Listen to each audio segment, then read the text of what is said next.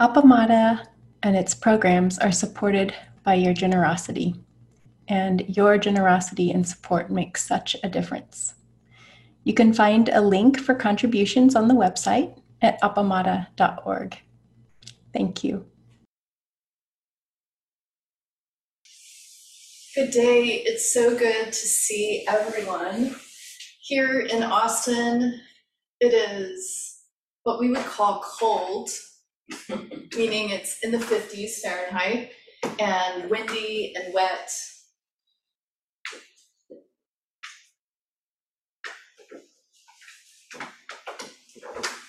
And I wonder how it is where you are. And I'm so glad that we are together today. And it's especially wonderful that right today the cloud Zendo is bigger than the Zendo in Austin, Texas. So thank you, all of you. Some of you know that 2 years ago, more than 2 years ago, I started Zen Chaplaincy study at Upaya, which is a Zen center in Santa Fe. And the biggest question I've gotten from folks is, what is a chaplain? And so I thought that I would talk a little bit about what I learned during the 2 years, very briefly. And that might be a preview. If you hear a topic that you're like, oh, I want to learn more about that, reach out to me, let me know. I'd love to do a Dharma talk about some of the things I'm going to quickly skim over. And so I'll just sort of give you a introduction about what is a chaplain and why did I pursue that study, what did I learn? And then quickly we'll get into a Dharma activity. And so before we get super settled, I realize we will need paper and pens. And so for those of you in the Cloud Zendo, make sure you've got something to write with and on.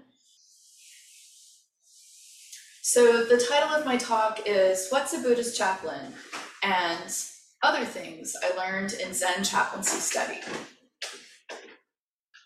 So first off, a chaplain is someone who serves others with interfaith spiritual care. And that's pretty broad, but specifically a chaplain comes alongside someone who is suffering. And to unpack that a little bit, the word chaplain is derived from the French word for cape or cloak. And so if you can picture, you may have seen, and later you can look up if you like, a saint whose name was, I think in French, Genève can correct me later, Saint Martin de Tours, or Saint Martin of Tours. He was also called Martin the Merciful. And the image of him that you may have seen, he actually lived in the 4th century, and I guess he was a Roman soldier. So he's a soldier, he's got one of those metal hats with a feather coming out, metal helmet. And he's riding a horse, and he's taking his sword and he's slicing his red cape in half in order to give it to a beggar who is in the foreground, or someone who now we would call a person who is unhoused. And in this case, he was also not very much clothed.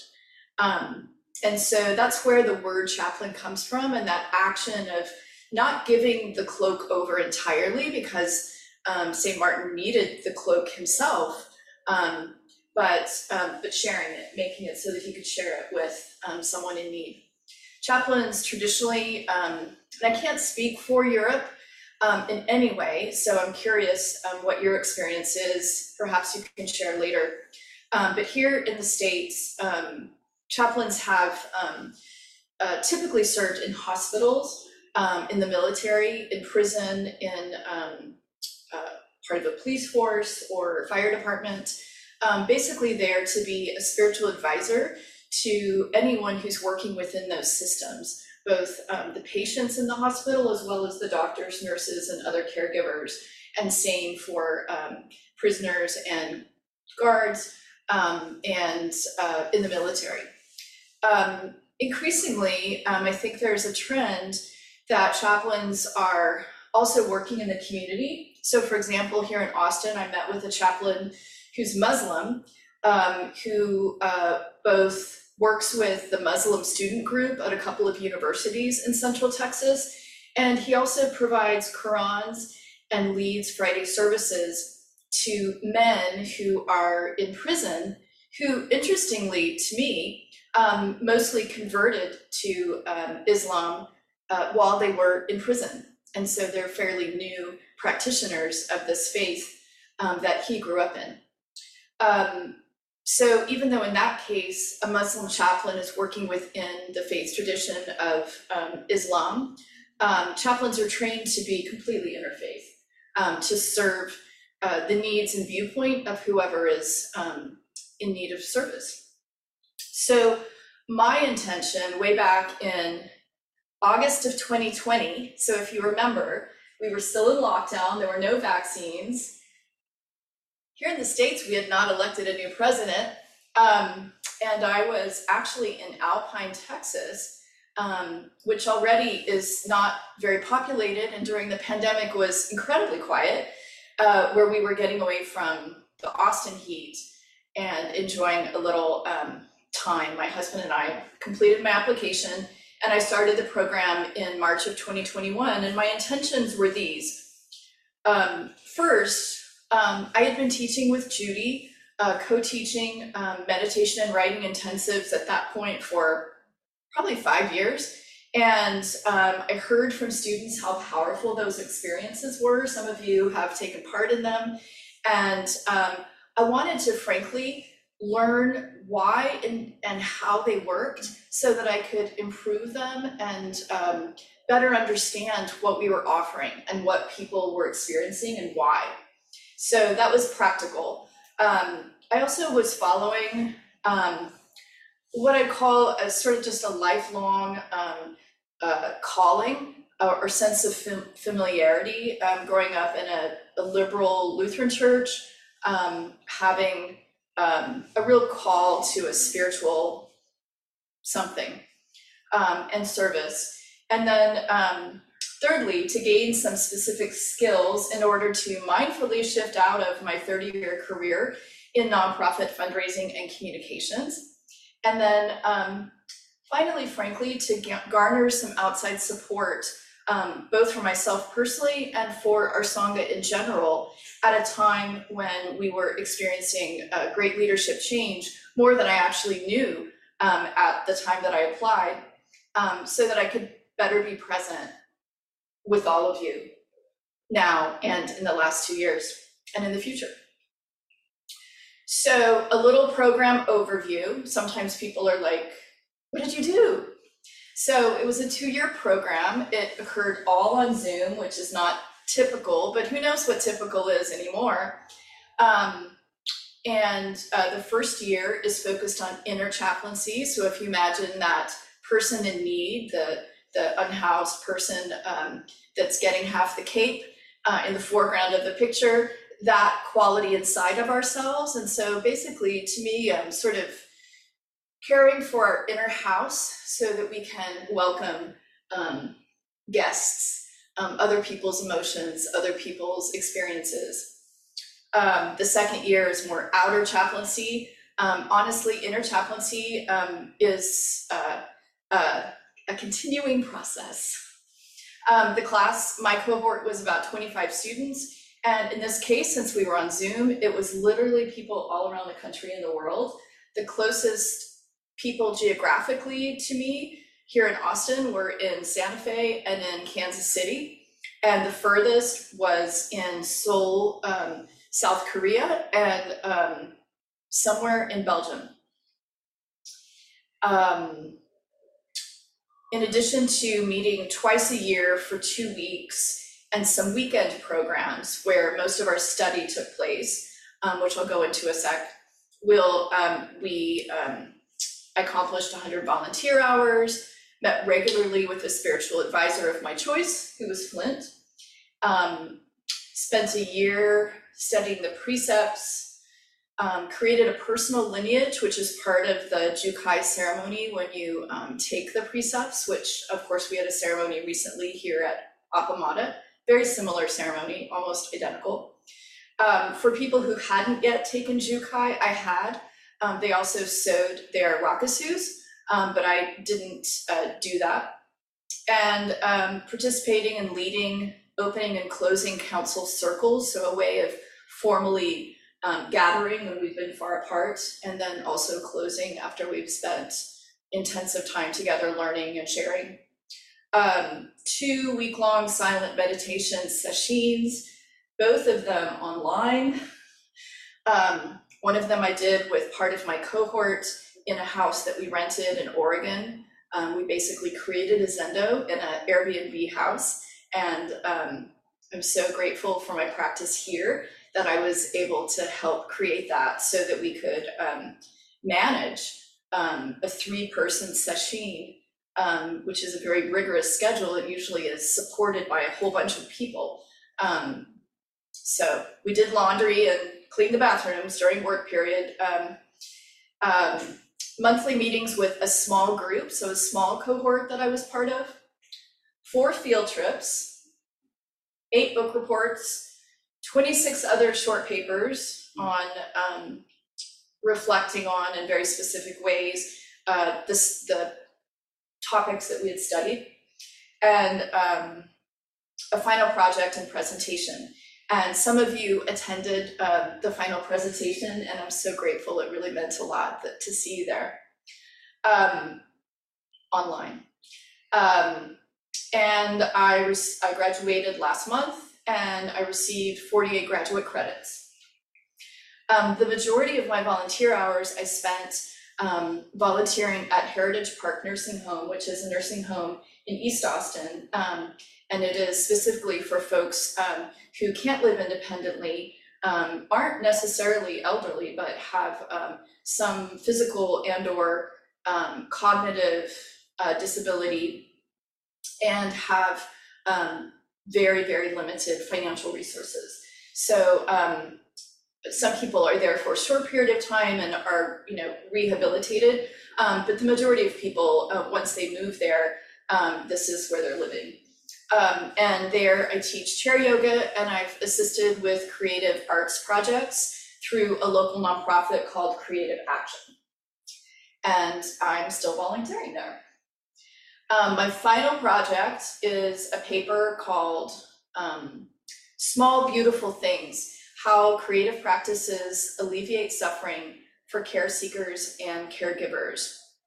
And in the paper, I speak to how being present with others who are suffering is a creative act, both for the caregiver and the care seeker, and that mindful creative practices, whether it's painting, music, making a meal, sewing, woodwork, even gardening, if done mindfully and with a light hold on outcome, all of that work has roots in Zen, and it also serves to support healing, connection, and community, which to me circles back to the meditation and writing intensives that we've held here. I feel like they have definitely created healing, connection, and community, connection between people, but also connection between, with someone connecting with their inner life. So here's a list of some areas that I studied, and this is the place where if you hear something and you want to later learn more about it, you could reach out to me through the People tab on the website, or you may know how to reach out to me otherwise. Systems theory, ethics, skills for self-stewardship, for compassion-based action, which is the GRACE model, which I know Buddhist Action now studied a year ago, I believe, or maybe 2 years ago now, from the book Standing at the Edge by Joan Halifax. I should mention that Roshi Joan Halifax is the founder and the abbot at Upaya, so she was present in the program and taught, though she turned 80 during the program and is slowing down slightly. Skills for listening, such as a process called insight dialogue, approaches for self-study and resilience, like internal family systems, which we use here. Dick Schwartz actually spent a whole day with us via Zoom, and something called the social resilience model, which is used with people who have experienced trauma in war zones, refugee camps, after natural disasters, etc. Ways to very simply help people tap into their own resilience through very accessible practices. We also got to spend time with Dr. Judd Brewer and Gabor Mate, speaking about addiction causes and healing from addiction. We spent time considering racial and social justice with indigenous leaders from the Pueblos in New Mexico. Father Gregory Boyle of the Homeboy Industries in Los Angeles, which is a gang violence mitigation. That's such not how he would describe it, but I'm going to be quick. A community of kinship is how he would describe it. Learned about the night ministry in San Francisco, people who volunteer between the hours of, I think, 10 p.m. and 5 a.m. and just walk through San Francisco just to be with people in bars, on the street, just wherever people are at night. They have some supplies, but their real purpose is connecting with people at night when things can be very lonely and scary. Interestingly, a group that turned a plantation in South Carolina into a cooperative farm for Black farmers and a center for racial education and healing. So some really cool people doing really interesting, impactful work.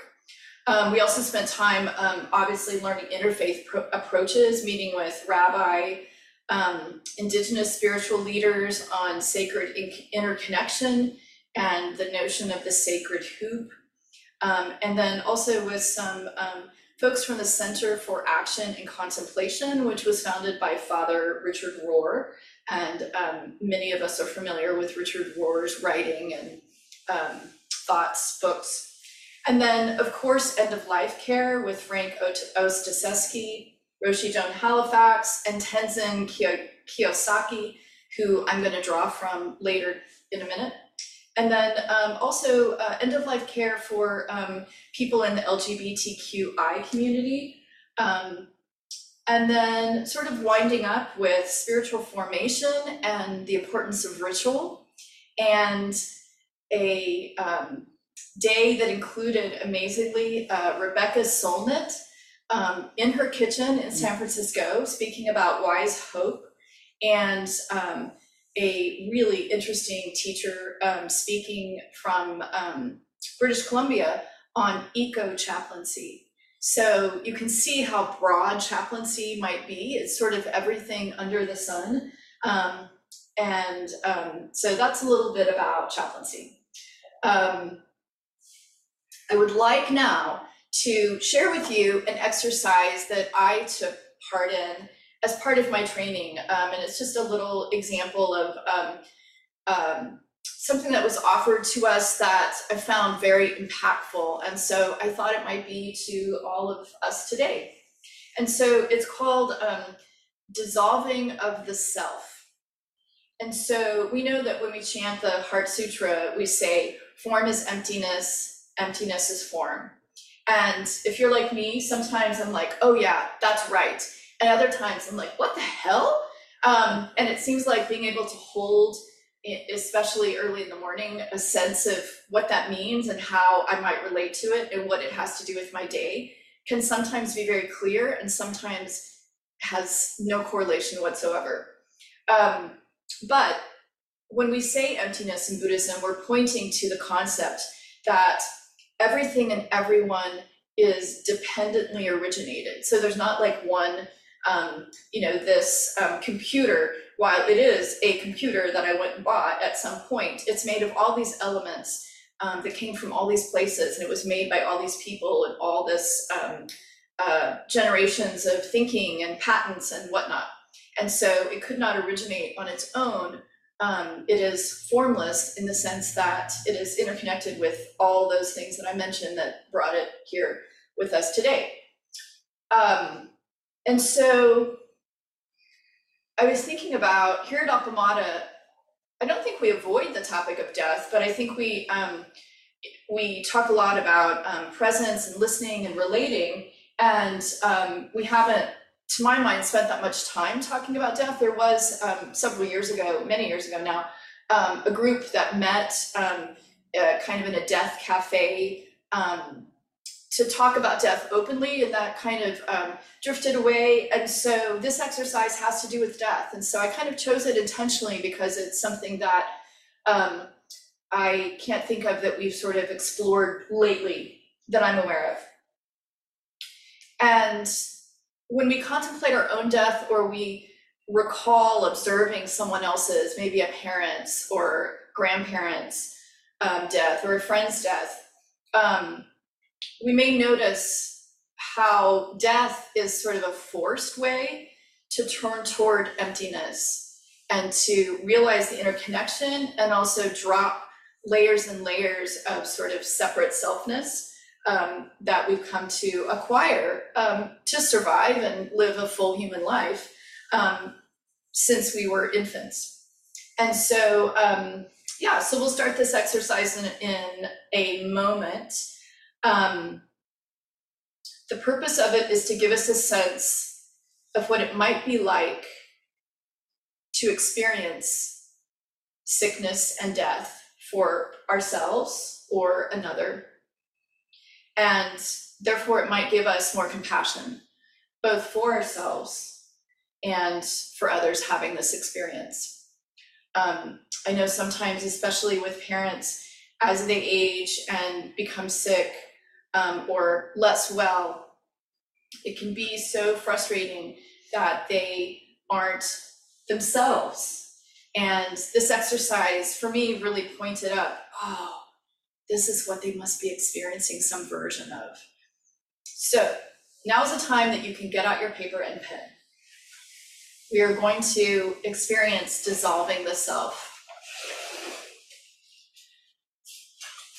So first I'll guide you through some things to write down and consider, and then we'll spend about 15 minutes in connection groups. And I think here we'll maybe break into two groups, so one group of you can go into the study. And so you'll be invited to share whatever you wish. You don't have to share what you write down. So know right now, before you write anything down, you don't have to share it. You can share later about your experience of it, or of course, pass. So take a moment to think about what's most important in your life right now. And I invite you to actually narrow it down to 6 things. And so these things might be family, partner, the symphony, gardening, weekly walks with a particular friend. So they can be very generally things or very specific things, but only 6. And for just this moment, these are the 6 most important things in your life. No pressure. Once you have 6 things, take a look again. See if there's anything that you've missed. You might have to do some recalculation.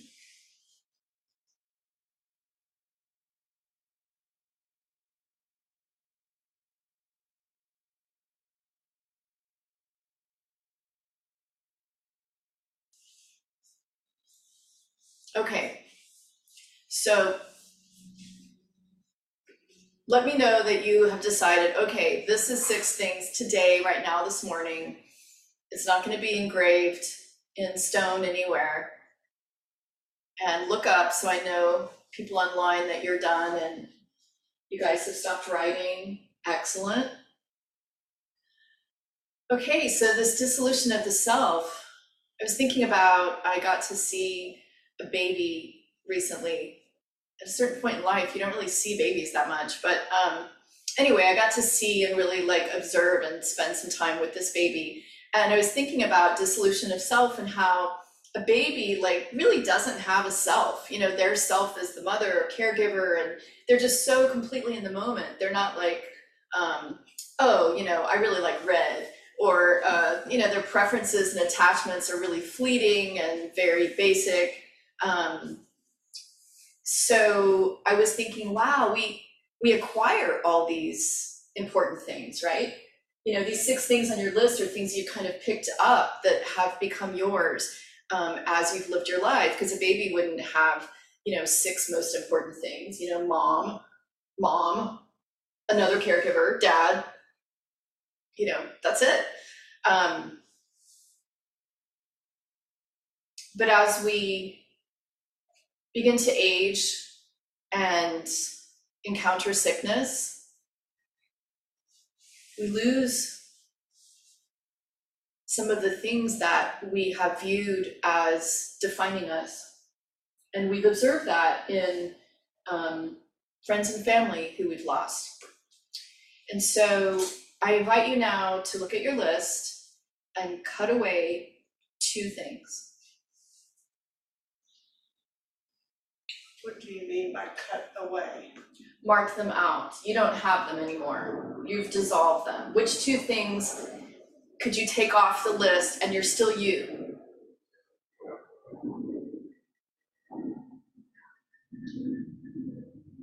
Life is still good, worth living.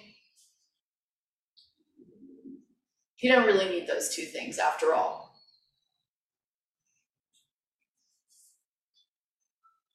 They were once important, like a minute ago.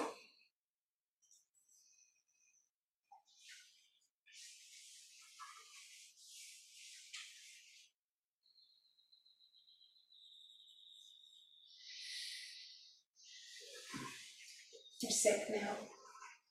Pardon? We're sick now. Yeah, we're sick now. Exactly. Well, but we don't know. It could be cognitive and not physical. So you don't get to choose the nature of your illness. But you're like, okay, I'm sick. I'm not jogging anymore. Okay, that's fine. I know you. So before we go on, take a moment to just notice inside what was that like? You had already had to struggle to identify 6 things that are important in your life. And now you just cut away 2 of them with no warning, no real adjustment, no conversation.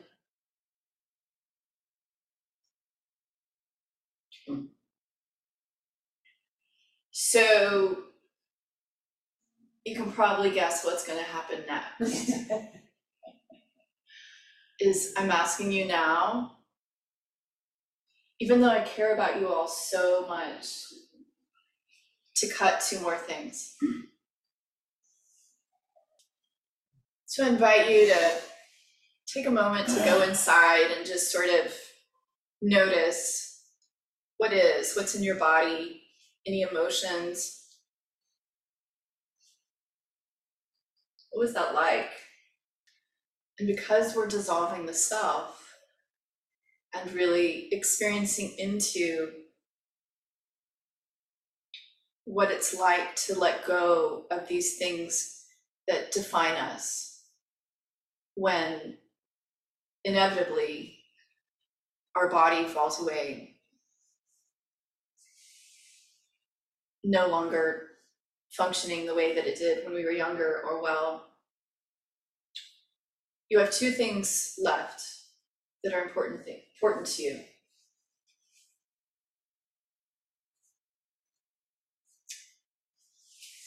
I'm sorry, but you need to choose one of them. And at this point, it doesn't matter if you have not been able to make that final choice. You've had an experience of dissolving the self. And so for 15 minutes, I invite you to be in small groups and I think that Maria already has them set up.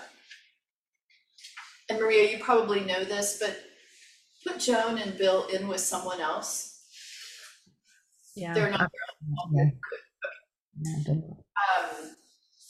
And so when you gather, allow enough time that's equal for each person to speak. You can allow a little time for silence to begin, and simply share anything that you want about this experience, knowing that right now, those 6 things and a million other things are in your life. So if this experience has been deeply unsettling, touch back to now, and that we are alive and well enough to be here. But join together and share what that experience was like, any surprises, any sort of negotiations, any takeaways, any ways that you may have observed this in elders of your life, parents, friends who have died, and how it may have changed or given you some kind of insight to what that experience might be for others, and also reflecting on, if it came up for you, how that would be, how that may be for yourself. So we'll bow out now and form our small groups. And we'll see you guys back in a little bit.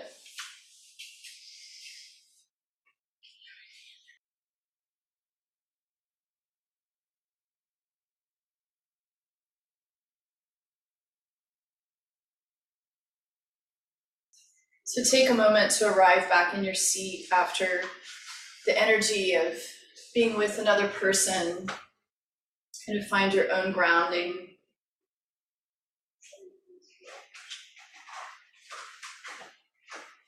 Extending compassion to yourself and to the person or people that were in your group.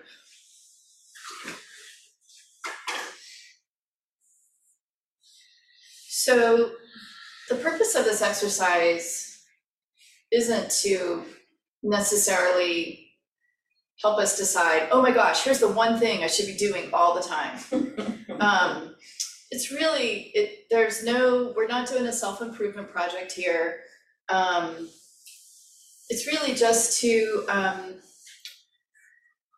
I think, as we know that we all will die, and we know people who have died or are dying, to enable us to have some kind of better understanding and sense of compassion for ourselves and those around us who will get sick and die or have gotten sick and died. Because obviously no one would choose to take the 6 most important things of their lives and cut them all down to one. No one would agree to that, except a bunch of kooky Buddhist students on a Sunday morning. And only for a couple of minutes. You can have them all back, plus all the other things. And so I want to invite forward any experiences, any surprises, any sort of way that you might have connected this with a death or sickness that you're having or have had, or someone that you love. Whether this was shifted anything for you in a ideally nourishing way, but also I know that for folks who are actively grieving, this is sort of putting a fine point to what their minute-by-minute life is, and so for that,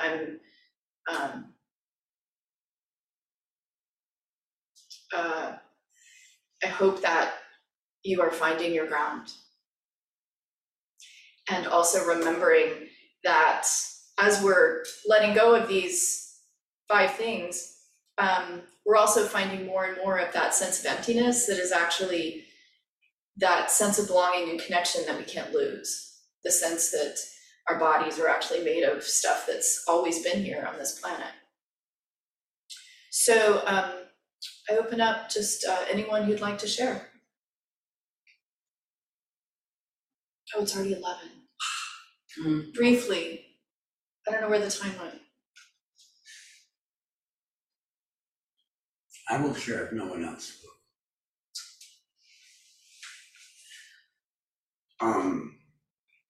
I think it's really important that when we say sickness, death and dying, that we don't think of it as the end, but we go back around. And I kind of had a little clarity with finding this old pencil the other day in the intensive and seeing it dissolve into the earth, and it will become maybe not a pencil again. But there was a lot of pushback on the idea of rebirth in our group the other day, a reading group. And, no matter is destroyed or created. And I think that's really, so this is not the end. And that's all I wanted to say. I just thought it was curious in going through these things that I was considering being sick. And so when you or even mental, especially physically, so that ruled out a lot of things that I could do. But ultimately, my little dog was very high on the list because he brings me so much joy and I love him so much. But at some point, I had to let him go because I couldn't take care of him. Mm-hmm. And so it came down to, is there anybody on this list, and it was going to have to be human, that could be around that I can connect with, that could take care of me in some fashion, So that was interesting, because that little dog was high on the list and I couldn't figure out how to have him in the nursing home. They wouldn't let me have him because I'd probably be nutty or, just couldn't do it. And to have that connection severed was, heartbreaking, because my little dogs are just. Right, and it may shift that. I have an elderly aunt and she has a deer dog and she has not been able to have her dog live with her for about a year. And I haven't probably really empathized with what a sacrifice that's been for her. He comes and visits, but it's not the same. I'll be brief. This took me back to my mother's time of dying and passing. And I remember that her focus became very, very narrow down to her spiritual practice, her faith. So she loved all of us, but we almost became irrelevant at those last days. It was her practice and her faith that sustained her. And I found it interesting, although not surprising, that when I came down to the one thing that I would hold on to, it was this practice up as exemplified by the word Appamada and this community. And it just, I had a smile on my face because then it reminded me of my mom. Mm. Yeah. Nelda, what was your mom's name? Helen. Awesome. Thank you. Thank you, Helen.